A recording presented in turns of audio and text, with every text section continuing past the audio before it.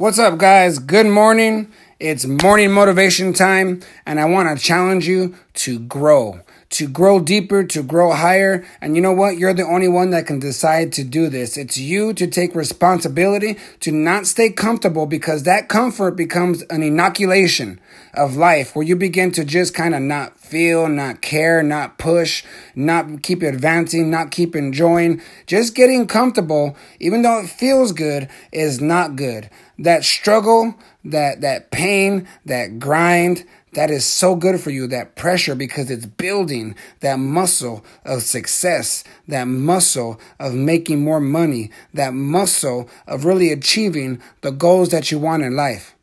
So it's about the grind and the hustle.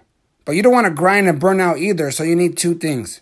You need achievement and you need alignment. Achievement is that grind and hustle, right? Whether you're being consistent, you're not making any excuse, you're not giving yourself any right or reason to stop, because you know what you want, you know why you want it, you know how you're going to get there, and you don't let anything get in your way. You make it happen. When things get in your way, you break through it, you jump over it, you go under it, you go around it, whatever you need to do, you figure it out. And if the first thing that doesn't happen, the first thing you're doing doesn't work, then you do it another way. If that doesn't work, you figure out another way. How many times do you do it? You keep doing it until you get what you want. That's the grind and that's the hustle. That's the achievement. But you also need the alignment.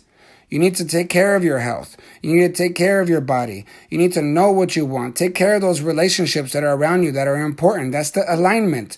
You don't want to just achieve because you're going to burn out. You also need to know how to enjoy that which is around you, having the attitude of gratitude.